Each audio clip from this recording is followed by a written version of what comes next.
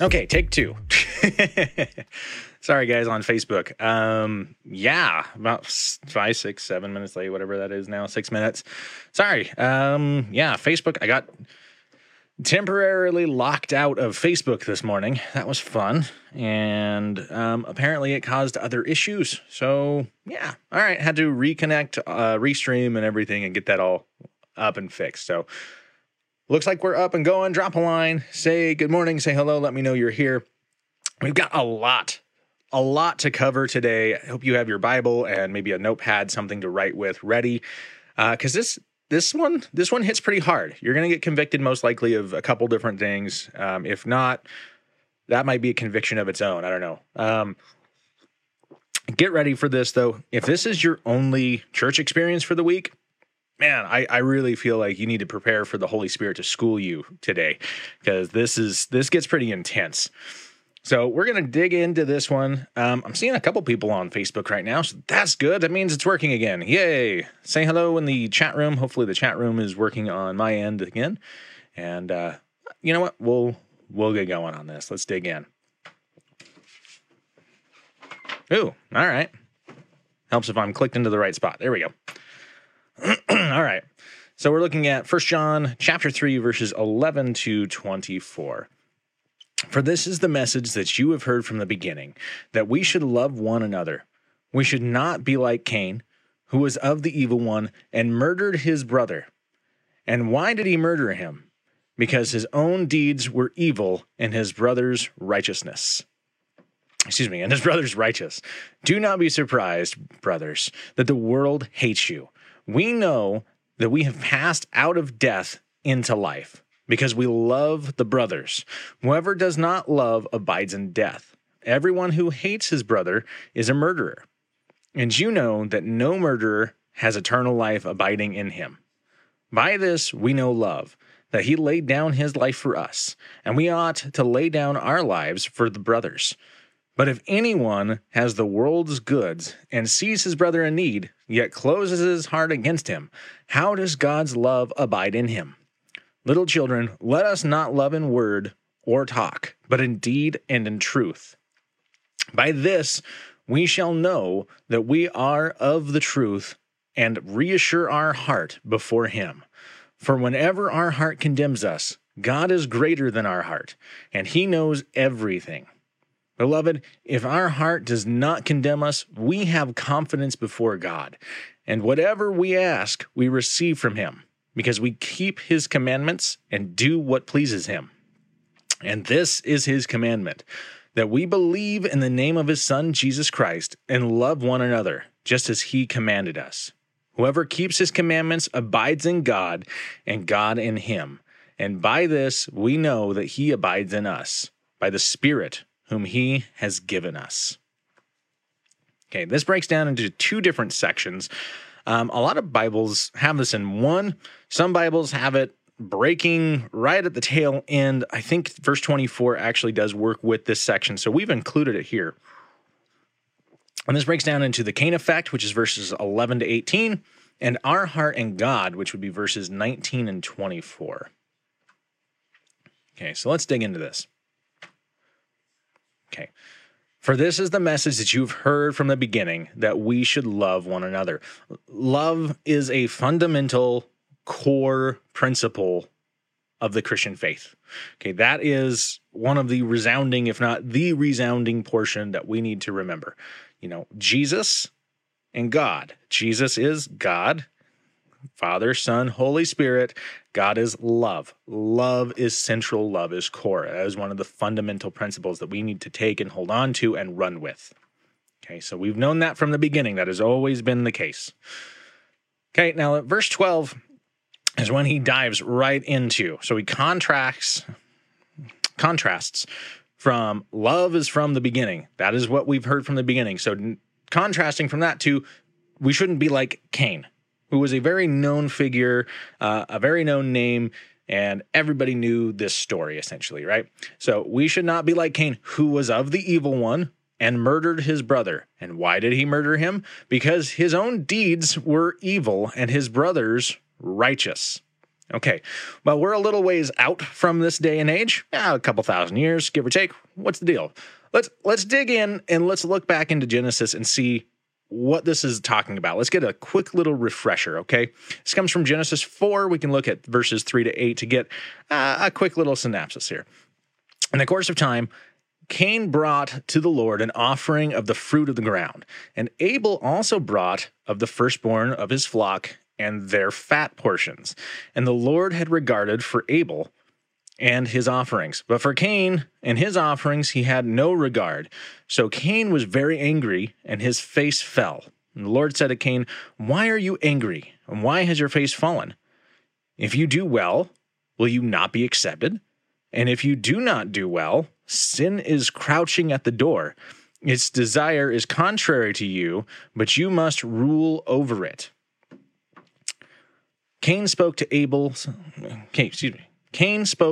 his brother, and when they're, I am struggling to read, guys, sorry about that. And when they were in the field, Cain rose up against his brother Abel and killed him. Okay, so we see Cain was angry that God didn't like his offering. Okay, that's a big issue, which then instantly, at least it does to me, and I'm hoping it's not just to me, but to others, it draws that thought of why? Why did God not like his offering? Because there's a few different things that this could mean. First, it could mean God just chooses willy-nilly. Like he has his favorite people and he has his not favorite people, and so there's nothing you can do if you're not if you're not God's favorite, then you're just screwed, right? That's a concept that could easily be taken from that. It's not an accurate concept, but it is a concept that could easily be taken from that, okay? The other options here are pretty straightforward as well. It was the wrong offering, okay? Well, that offering wasn't the offering that was needed at that time. It was of bad quality. We see in Scripture that offerings need to be of a certain quality, right? So it was either the wrong offering, it was a bad quality, or he had issues in his heart. He didn't care about it. He wasn't faithful with it. He just did it because he was supposed to and didn't really care. He had hate, anger. There was something wrong with his heart in the situation that made it to where the offering wasn't pleasing. Like it wasn't given, not physically in the right way, but in the right sort of being, in the right state of being, and that it just wasn't pleasing to God. Okay, and it could be any of the three or a combination of the three. First off, we're not told what sacrifice they were given or what sacrifice they were doing at this point. We're not told whether God gave them information as to what kind of sacrifice to give. In fact, we're not even told if they have an idea of what kinds of sacrifices are pleasing to God. However, I will say that it does seem that they do know what kind of sacrifices are pleasing to God, as Abel brings exactly the sacrifices that the Bible lays out later as what is needed for forgiveness sins, the atonement offerings, okay, the blood offerings. So he brings the firstborn of the livestock, he brings the fats, he does everything the right way, and it appears that his heart is in the right section as well, in the right place as well. So he brings the right stuff, does the right thing, God's happy, okay? Which honestly, I hate to say it, but it sounds kind of a pagan thing. Like, oh, he brings a sacrifice, and it's the right kind of sacrificing, and he appeases his God, and his God smiles upon him. Well, there's a reason that was kind of the thing back in the day, and God really did work in that sort of a mindset. Not necessarily in your sacrifices appease me, and they don't appease me, so my wrath is kept from you. The wrath is on the sin, right? It's not on the people, it's on the sin, okay? And that kind of atonement was there. But that's what it sounds like here, right? Well, Abel gives an appropriate sacrifice. Cain doesn't. The important question, the important point here is Cain responds to God. And how does Cain respond to God? Because God speaks, okay? We see God speaking here, and the Lord said to Cain, "Why are you angry? Why is your face fallen? If you do well, will you not be accepted?" That right there indicates that either Cain has been lazy in his work and hasn't been working hard, or has been doing other issues, causing other issues and having problems and creating problems, We see multiple different things here, but he also says if you don't do well, sin is crouching at the door and its desire is contrary to you, but you must rule over it. And then we see Cain deciding to go against God and go towards sin, which that right there is the key defining thing in life. You either are going for God or you're going for sin. Plain and simple. It is one or the other. And he goes towards sin and he gets angry and he takes and speaks to Abel and kills him. Okay? So we also see in Hebrews, we're just going to see chapter 11, verse 4, just the first part here, by faith, Abel offered to God a more acceptable sacrifice than Cain. Okay? So in Hebrews, with their understanding that we're getting from that, it was a more acceptable because of his faith, which sounds almost more like it was a heart issue. It could, again, be heart. It could be quality. It could just be the wrong sacrifice at all. We really don't know, and that's not necessarily the point. But it is something that we need to look at. There was something that caused an issue, and God wasn't happy with Cain's sacrifice, with his offering. The issue that we need to look at is Cain's response. Okay? And we see here, right here in John, and 1 John here, that we should not be like Cain, who was of the evil one. So to live an evil life and to live in that way is to be from the evil one. Now, if we go just a little tiny bit further in this, okay, we see that he murdered his brother. And why did he? Because his own deeds, plural, which suggests that there was more evil life, right? That his life prior to the killing of Abel was also evilly lived. He didn't live in a life that was honoring to God. Okay, that seems to really be the issue. Okay, because God even speaks to Cain and says, don't you know if you do well, it's going to be accepted? And if you don't, sin's just crouching at the door, and you need to oppose the sin. Okay? See, Abel lived a righteous life, even including giving an offering that was pleasing to God, which was the firstborns and the fats, which we actually see that there's a lot talking about that with the atonement sacrifices. Those ones we see in Exodus 13:2 and also in 34:19. We see in Leviticus 3:9-10 and verse 16 as well. Chapter 4, 19-20, 25-26. The first fruits in the grain offering comes from Leviticus 2:14. See, Cain was a worker of the fields. He was a worker of the land. So that makes sense why he brought grain or fruit, the fruit of the land, okay? Because he worked the land, so he was offering from what he was working. That's why there's so much question here. Was this an atonement sacrifice that required blood? Or was it just a generic offering? And we just don't know. Okay, we just don't know. But the point is how we respond. Because sometimes God answers us with a no. Sometimes God answers with a blank. At least to us, it appears like a blank. There's nothing there. There's not really an answer. He does things in a way that make us grow. And we need to realize and recognize God does things to help us grow and to create in us purity and to bring us closer to himself. So all of these things he does for our embetterment and to bring us closer to him. And it might not seem like that to us.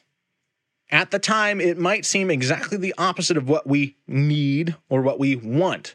But that doesn't mean that it's actually what we need. Okay, God does things in a way to turn us and to guide us and to course us into him. And if we respond the way Cain responds, which is letting the anger turn to hate, and then that hate turn to murder, that's an issue. We can't live that lifestyle. And that's what John's talking about here. Do not be like Cain. Do not choose sin over love. Okay, again, contrasting you've heard from the beginning, it's love. So don't be like Cain who gave way to hate. Okay, let's move on. Verse 13, do not be surprised, brothers, that the world hates you. Okay, this is just going directly in line. You know, love is from the beginning. God is love. You need to love. Don't be like Cain and give way to hate. And don't be surprised that the people of the world, who the Lord of the world is Satan, the God of lies and of hate and sin, okay?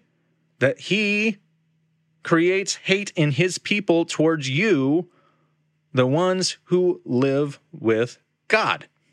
Okay? So don't be surprised that the world hates you. Abel lived an upright life, and he was opposed, and this is not ended. And that's what he's saying. This isn't ended. Okay, it's still continuing. Let's look at John 16, verses 2-3 and verse 33. I said, they will put you out of the synagogues. Indeed, the hour is coming when whoever kills you will think he is offering service to God. Wow, that sounds appropriate. All right. And they will do these things because they have not known the Father nor me. Jump to 33.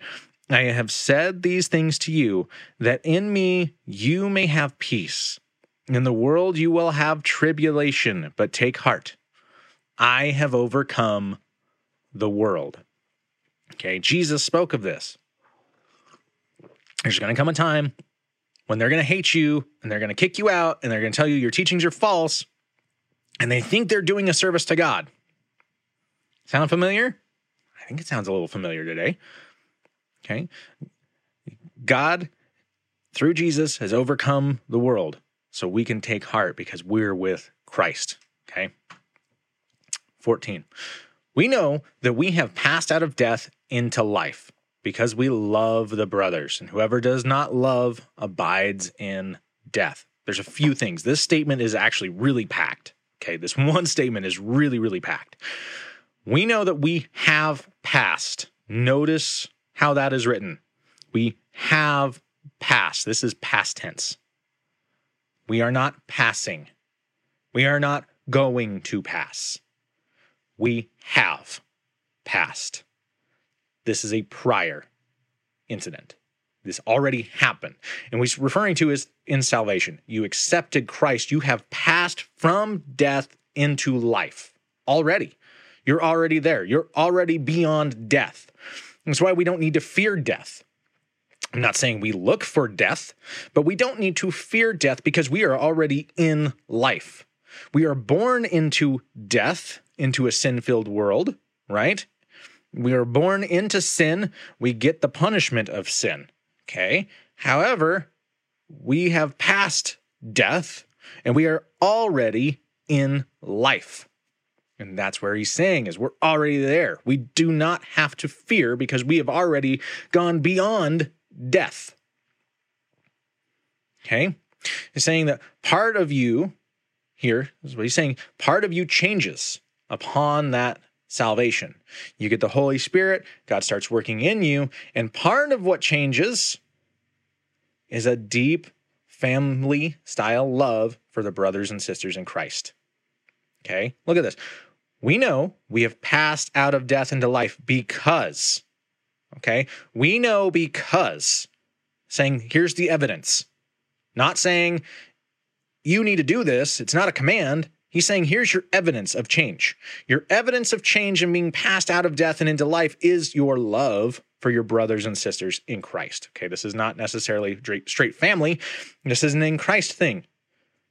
Your love for fellow believers everywhere, around the world, is your evidence of having moved past death and into life. Your evidence of being a Christian, of being a believer in Christ. Okay? That's your sign. It's not a command to do it. It's your sign of it. Let's look at John 5:24.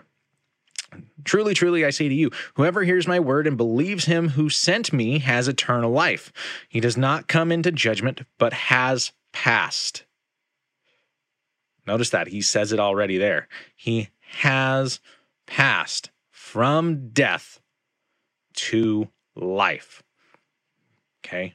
We're born into death, but we are brought to life through Christ. Okay. Verse 15.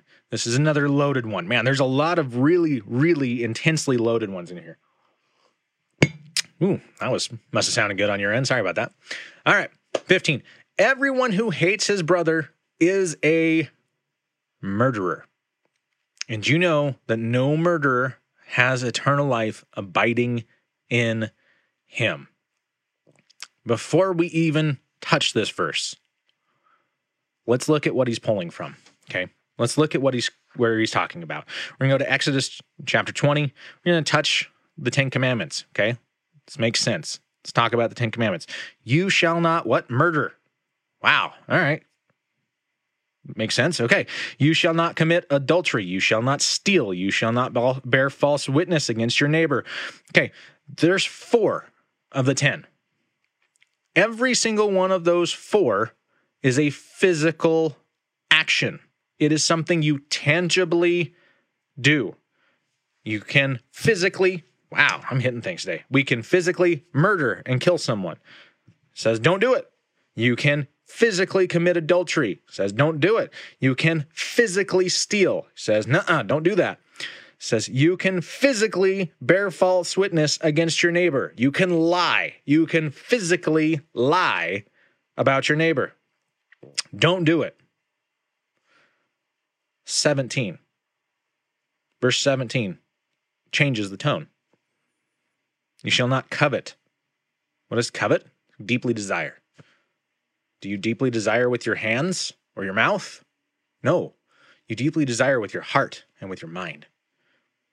You shall not covet your neighbor's house. You shall not covet your neighbor's wife, or his male servant, or his female servant, or his ox, or his donkey, or anything that is your neighbor's. So he changes the tone. God's changing his tone, saying physical problems, mental and heart problems. Okay?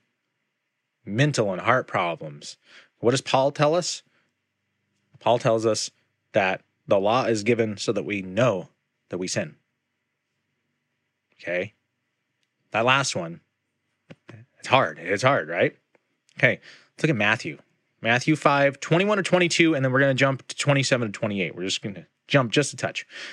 You have heard that it was said to those of old, you shall not murder. Just read that. All right.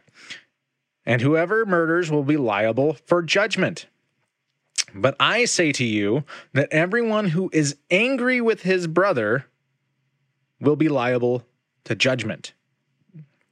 Okay, hang on. They said of old, you shall not murder, and whoever murders will be liable for judgment, anger liable for judgment. Jesus literally takes the two and says, these are equal. Okay, angry with his brother will be liable for judgment. Whoever insults his brother will be liable to counsel, and whoever says, you fool, will be liable to the hell of fire. Verse 27, you have heard that it was said, you shall not commit adultery. But I tell you that anyone who looks at a woman lustfully has already committed adultery with her in his heart. Okay, so the 10 Commandments start off with mainly physical. And then he starts and it changes, and God's telling us, look, this is also internal. And then along the way, we screwed it up, and we wanted to really focus on the physical. As long as I don't physically do this stuff, I'm not sinning. It's fine. It's fine. I can be mad with you as long as I don't kill you. Ha, ha, ha. No, it's still a problem, right? It's still an issue. And Jesus comes to earth. God comes to earth here in the form of a man and says, hey, bozo, you got it wrong. That covet part was to let you know it's in your heart, man. You've got to change this. You cannot continue to hate. You can't say you love and are of the God of love while you hate. That's not part of God. God hates sin.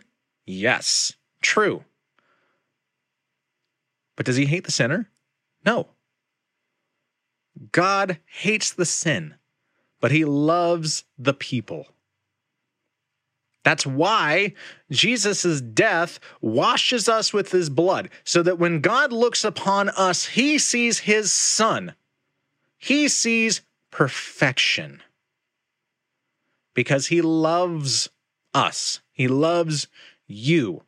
And so he takes the brunt of that for you because he loves you and he wants eternity with you. Okay?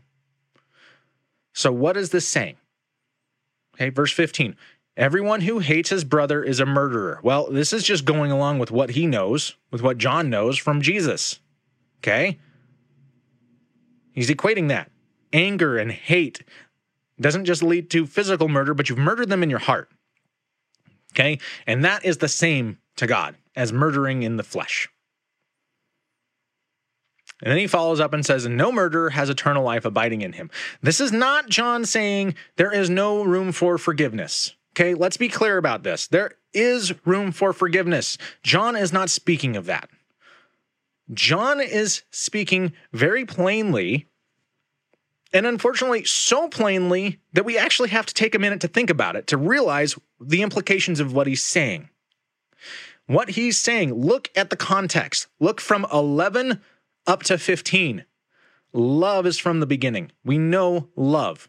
Don't be like Cain, who was filled with hate, followed the evil one, and killed. Don't be surprised that the followers of the world, the followers of the ruler of the world, Satan, hate you because you follow the God of love.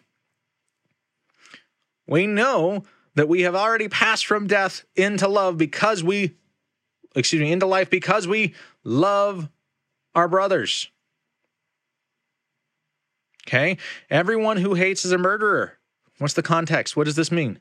It means if you're murdering your brother, if you hate your brother, you are murdering your brother because you have chosen sin. You have chosen Satan's side. You cannot claim God and choose hate. You cannot choose the God of love, but then in your heart, choose, instead of God, hate and sin. You can't have it both ways. And that's what he's saying. If you choose sin, you're choosing the world over God. Told you that was a loaded one. All right. Verse 16. By this we know love, that he laid down his life for us, and we ought to lay down our lives for the brothers. Okay, less poetically, so it's a little bit more plain. By Jesus dying for us, we know what love is, and we know that we should live as he did. And be willing to both metaphorically and physically, if needed, although don't seek out for it, don't look to be a martyr, but if needed, physically lay down your life for your brothers and sisters in Christ. Okay? We're called to this because of Jesus. Jesus gave us our example. We're called to that. 17. But if anyone has the world's goods and sees his brother in need, yet closes his heart against him, how does God's love abide in him? Okay. He's pulling not giving back to Cain. Okay. Choosing the God of the world, Satan, is what Cain did. If you're not sacrificing for your brothers and sisters, you're choosing the same path that Cain did. Let's look at this a little deeper. Goods. The word goods is the Greek bios. This is life extensively, or by which life is sustained. It's resources, it's wealth, it's property, it's all of this. And that's actually from Strong's. That's Strong's definition of the Greek word bios. It says, so by saying the world's goods, the world's life extensively, or wealth, or how life is sustained, which would be money, housing, clothing, food. If you have a lot of stuff, basically, if you're not sinking in debt and dying and don't know how you're going to feed your kids, and you see a brother or sister in need, but you close your heart against them, how is God living in you? How is the love of God living in you? That's very convicting. I have a hard time because I know there are so many people who park their Mercedes or their Porsche and then walk down to the corner and beg for cash. I struggle in this area. I'm going to be honest with you. I struggle in that. When I know people are actually struggling, I don't struggle in that. I'm not trying to boast. I'm giving you an example. There have been several times where I have physically sold things around my house to help people. Given people things that they need that I have, that I'm not using right at that point in time, or that I don't need as badly as they do. God works that way. Sometimes you are the blessing that God is sending to other people. Let that sink into you for a second. Sometimes you, personally, are the blessing God is sending to someone else. So be that blessing. It's okay. Right? It's good. That saying, it's better to give than to receive, live it. Seriously, live it. Okay? This word bios is the same word we see in Mark 12, 41 to 44. Okay? This is the widow's offering. Okay? And when he sat down opposite the treasury and watched the people putting money into the offering box, many rich people put in large sums, and a poor widow came and put in 2 small copper coins, which make a penny.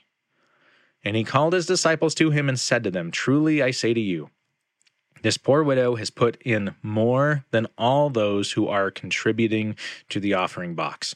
For they all contribute out of their abundance, she out of poverty, and has put in everything she had, all she had to live on." Okay? So John's pulling from this concept. He's using the same word in the same type of context. Okay? Give when you have brothers and sisters in need. And I'm not talking brothers and sisters you necessarily know. This could be people all over the world. Okay? Do you guys know that people in Asia are still starving? Most of Asia is still completely shut down. People haven't been working for months. And in a lot of Asia, Christians are a minority, and they're the first ones to not work. And people are physically starving to death. Do you know that? Okay. What lives in us. And this is what John's really pointing to here. What we choose to let live in us. The God of love or the God of hate. That exudes out of us. If God's love is in you, his love will exude and pour out of you. If sin and the God of hate resides inside of you, hate will pour out of you.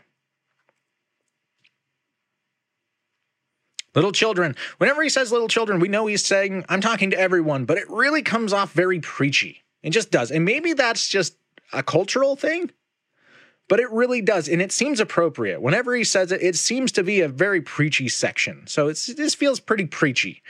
Little children, let us not love in word or talk, but in deed and in truth. It says you can't be a follower in Christ only in speech, but you have to be in action. You're not saved by your works. You're not saved by them. Doesn't mean you don't have to do them. Okay? We're called to obedience, right? We're called to obedience. We have to do this. You have to live a Christian life. You have to live for Christ. There's action here. Let's look at Ezekiel. Okay? And this is a great example. Okay? As for you, son of man, your people will talk together about you by the walls and at the doors of the houses. Say to one another, each to his brother, come and hear what the word is that comes from the Lord. And they come to you as people come. And they sit before you as many people. And they hear what you say, but they will not do it. For with lustful talk in their mouths, they act. Their heart is set on their gain. And behold, you are to them like one who sings lustful songs with a beautiful voice and plays well on an instrument. For they hear what you say, but they will not do it. James chapter 1. But be doers of the word, and not hearers only, deceiving yourselves. If all you want to do is hear it and not live it, you're deceiving yourselves. For if anyone is a hearer of the word and not a doer, he is like a man who looks intently at his natural face in a mirror. For he looks at himself and goes away and at once forgets what he was like. But the one who looks into the perfect law, okay, Jesus, right? The law of liberty, and perseveres, not being no hearer who forgets, but a doer who acts. He will be blessed in his doings. Okay. And that is where things transition into, and that is a transitioning verse, to our heart and God. Okay? 19. By this we shall know that we are of the truth and reassure our heart before him. By this is pointing back to 18, what we just read, that by our living indeed and living of the truth. Okay? Not just speaking it, not just hearing it, but living it.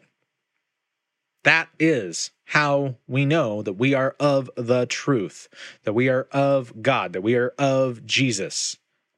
Okay? And we reassure our hearts before him.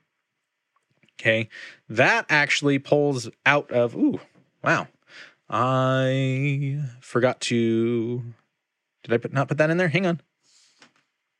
19. Yeah, I did. I forgot to put that in there. Hang on. Let me pull this up really fast, guys. I do this in paper. Actually, what am I doing? I do this in paper. Well, I just got it right here. This pulls back from chapter 2, verses 28 and 29. It says, and now, little children, abide in him, that when he appears, we may have confidence and not be ashamed before him at his coming.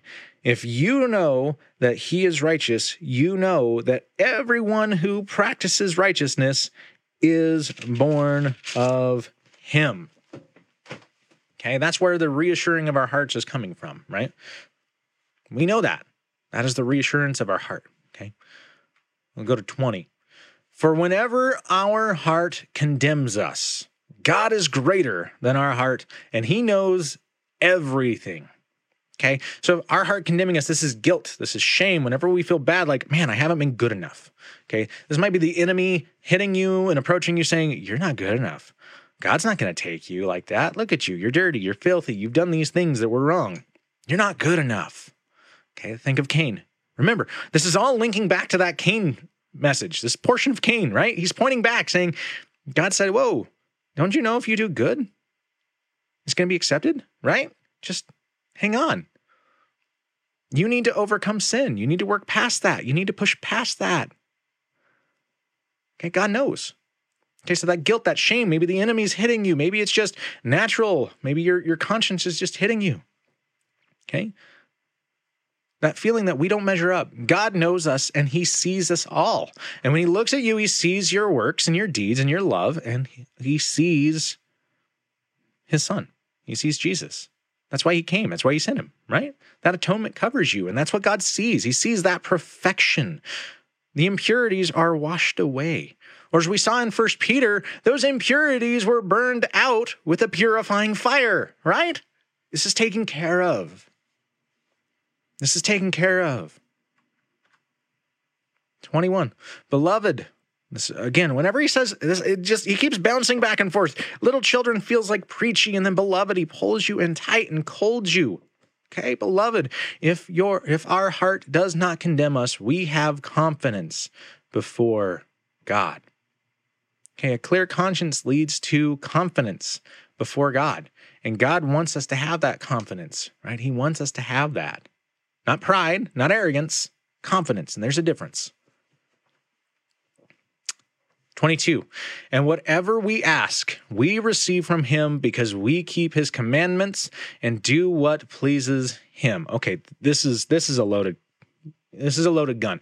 These verses always bother me because people want to take them out of context so much that it's bothering. And I honestly, there are times when I sit here and scratch my head going, God, why did you just keep this out? Why didn't you just not put this in your word? Yes, we want to have confidence. We need to know that we have confidence. We need to know that God listens to us, that he hears us, and that he gives, that he doesn't hold back from us. But people, please be clear. He gives within his will. I can ask for that Ferrari all I want, but because I'm asking for me and for my benefit and for nothing else, who else is benefiting from that Ferrari given to me? Nobody. Okay, maybe the Ferrari Corporation, benefits by getting that extra cash. But realistically, it's not helping anyone. In fact, it creates issues. It creates pride issues for me. It creates envy issues for other people. It creates issues all the way along the line. Not to mention, I can't afford the insurance for a Ferrari. What am I thinking? Come on, right? We need to ask, and he gives within his will. Okay? And the Bible talks about this periodically throughout, right? But we need to recognize when we ask, we need to ask and recognize that it's within his will and it's for our benefit and for the benefit of the body. Okay? Let's look at a couple verses here really, really fast. James chapter 4, verse 3. You ask and do not receive because you ask, what? Wrongly. To spend it on your passions. Okay? So you're asking and you're not getting because you're asking just for you. God, I want because I want. Yeah, I wanted that new guitar a lot. I had to work really, really hard for it too. God didn't just give me one, right? So let's look at 1 John. Later in 1 John, this is towards the end of it, he touches on this as well. He says, and this is the confidence that we have toward him, that if we ask anything according to his will, if we ask anything according to his will, he hears us. And if we know that he hears us in whatever we ask, we know that we have the requests that we have asked of him. Realistically, what that's saying is we know that he's hearing us, and that's really what we want. If you boil down to it, if you're not asking God for frivolous things, the reality of what you truly want is you want to be heard. You want God. You want to know that God hears you, that he's there, that he hasn't just left you, that he's not just some far-off deity that doesn't care. That's really, when it boils down to it, if you're asking with a true heart, that is the reality of the request. God, don't be a God who's far off. I'm asking because from my point of view, my world mindset, this seems to be right. I need this, or this person needs this. Bless this. Take care of this. But at the core root of it, we want to know that God's taking care of it and that our God is not a far-off deity, that he is personal and there and he listens and he cares.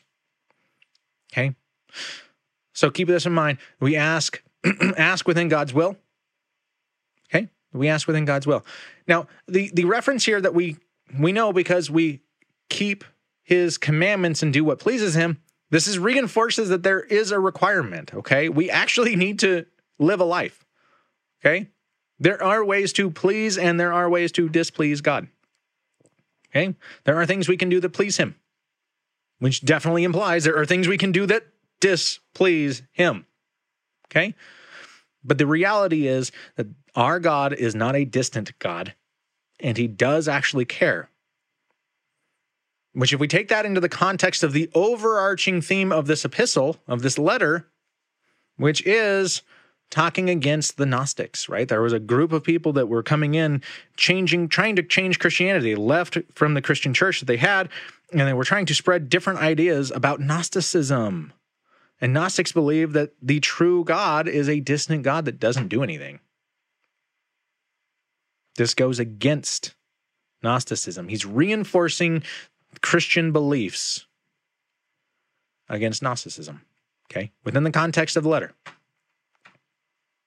Okay, 23, verse 23, and we're almost done, guys. Sorry, I know this is a longer one. It's just a lot in here. Verse 23, and this is his commandment, that we believe in the name of his Son, Jesus Christ, and love one another just as he has commanded us. Counterbalance. How often do you think about the Christian faith and think about balances, the tension that has to be there? There is a counterbalance throughout Christianity. There are multiple counterbalance points and tension points to where you have to have a tug on this side and this side to keep things tight and to working properly, okay? This is a counterbalance. Saying belief is key, okay? Faith is needed, but action is evidence of our faith, right? Our actions don't save us. Our faith does, right? But our actions show that. It's our evidence. There's that counterbalance. You have to have both ends of that going. We see in Matthew 22, 37 to 40. And he said to him, you shall love the Lord your God with all your heart and all your soul and all your mind. This is the greatest and first commandment. And the second is like it. You shall love your neighbor as yourself. On these two commandments depends all the law and depends all the law and the prophets, right? We know this, so love God and love your neighbor. Both. There's tension there. Love God, but also love people. There's tension. John 13. And a new commandment I give to you, that you love one another just as I have loved you. You also are to love one another. Okay? So this is his commandment. This is God's commandment, that we believe in Jesus. Okay? And that we love one another. Okay? And that naturally changes inside of us. But this is a reinforcement because it's a constant battle between the spiritual realm, God's realm, and human flesh realm, sin. There's a constant battle. And there are times where we have to choose, do I choose to be angry and hate, or do I choose to love and go with it, and go with God? Okay? Choose God. Verse 24, last one. Whoever keeps his commandments abides in God, and God in him. And by this we know that he abides in us, by the Spirit whom he has given us. Okay, let's look at John chapter 15 really fast. Remain in me, as I also remain in you. No branch can bear fruit by itself. It must remain in the vine. Neither can you bear fruit unless you remain in me. I am the vine, and you are the branches. If you remain in me, and I in you, you will bear much fruit. Apart from me, you can do nothing. If you do not remain in me, you are like a branch that is thrown away and withers. Such branches are picked up, thrown into the fire, and burned. Okay, so what do these have to do with each other? Well, first of all, John is speaking from his own understanding and from his own experiences with Jesus, right? So whoever keeps his commandments abides in God, and God in him. And this was Jesus, and we look at John 15, this is Jesus speaking about abiding in him, and he in you. And by this we know that he abides in us, by the Spirit whom he has given us. Okay. So we know, see, these two link very heavily together. We know that God abides in us and we in him by the Spirit he has given us. And what's the evidence that we have for the Spirit? The fruit. Right? If you remain in me and I in you, you will bear much fruit. The Spirit is our evidence, and the evidence of the Spirit is the fruit. God gives us multiple points of reference. Beautiful, right? All right, takeaway. What can we take from this? A couple things. First, we should expect to be hated by the world for loving God. Love is a fundamental for living for God, just as hate is a fundamental for living for the God of this world, which is Satan, right? Loving in words alone is not enough. Period. Saying, I love you, I'll pray for you, and then leaving and not actually praying and not doing anything physically is not enough. We are called to love and to live in action. Okay? Action. We are the body of Christ for a reason. We are not the floating mind of Christ. We are the body of Christ. The blood of Christ gives us a clear conscience. Okay? And even when our heart convicts us, whether that be from meaning flesh, or the flesh convicts us, Satan saying you're not good enough, or we just have a moment of weakness and we feel like we're not good enough. Okay? Either way, God sees what truly matters. Okay? He sees what you've done. He sees his son when he looks at you. He sees what matters. And finally, faith and action are our counterbalances. Okay? We have to have faith. Get that on screen. Where's that at? There we go. You have to have faith. We have to have action. They work together. They have to be there together. They're both essential. The Spirit is our evidence of faith. The fruit is our evidence of the Spirit. Okay? We have our evidences and we have our counterbalance. We need to live the right way. Father, I want to thank you so much again for today. Oh, it's going to be a hot one, but you know what? It's beautiful. It's gorgeous. There's people been out mowing their lawns. I talk about that almost weekly. I know maybe it's because I really don't like mowing lawns, but God, it is a beautiful day. And we thank you for it. We thank you for your word. We thank you for convicting us. I know you've convicted me through this one. God, thank you for that. Showing us there are areas in our life that we need to work on, that we need to open up and allow your Spirit to work on us more completely and more fully. God, if there are areas in our life that we really need you to work on us, do it. Open it up. Open our hearts up and work on us. Correct these areas. And Father, I'm going to ask for something, and those of you listening, I want you to ask this too. And no, it's painful. It's hard. Okay, but ask this. God, I know I'm supposed to be living in action. And I know this is something that I can ask, and I know this is something that you can do because you've done it. God, just break my heart for what breaks yours. Show me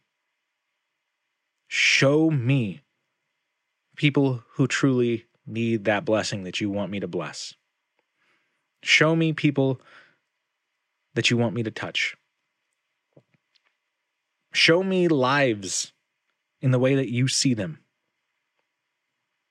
Help me understand you better by breaking my heart for what breaks your heart. Give me joy for what gives you joy. Help me be closer to you. In Jesus' name, amen. All right, so that was a longer one, guys. Sorry about that. I know it is. And we had some technical difficulties, so we got started a little later, but hey, it's all good, right? This is good. I hope you learned. I hope you grew.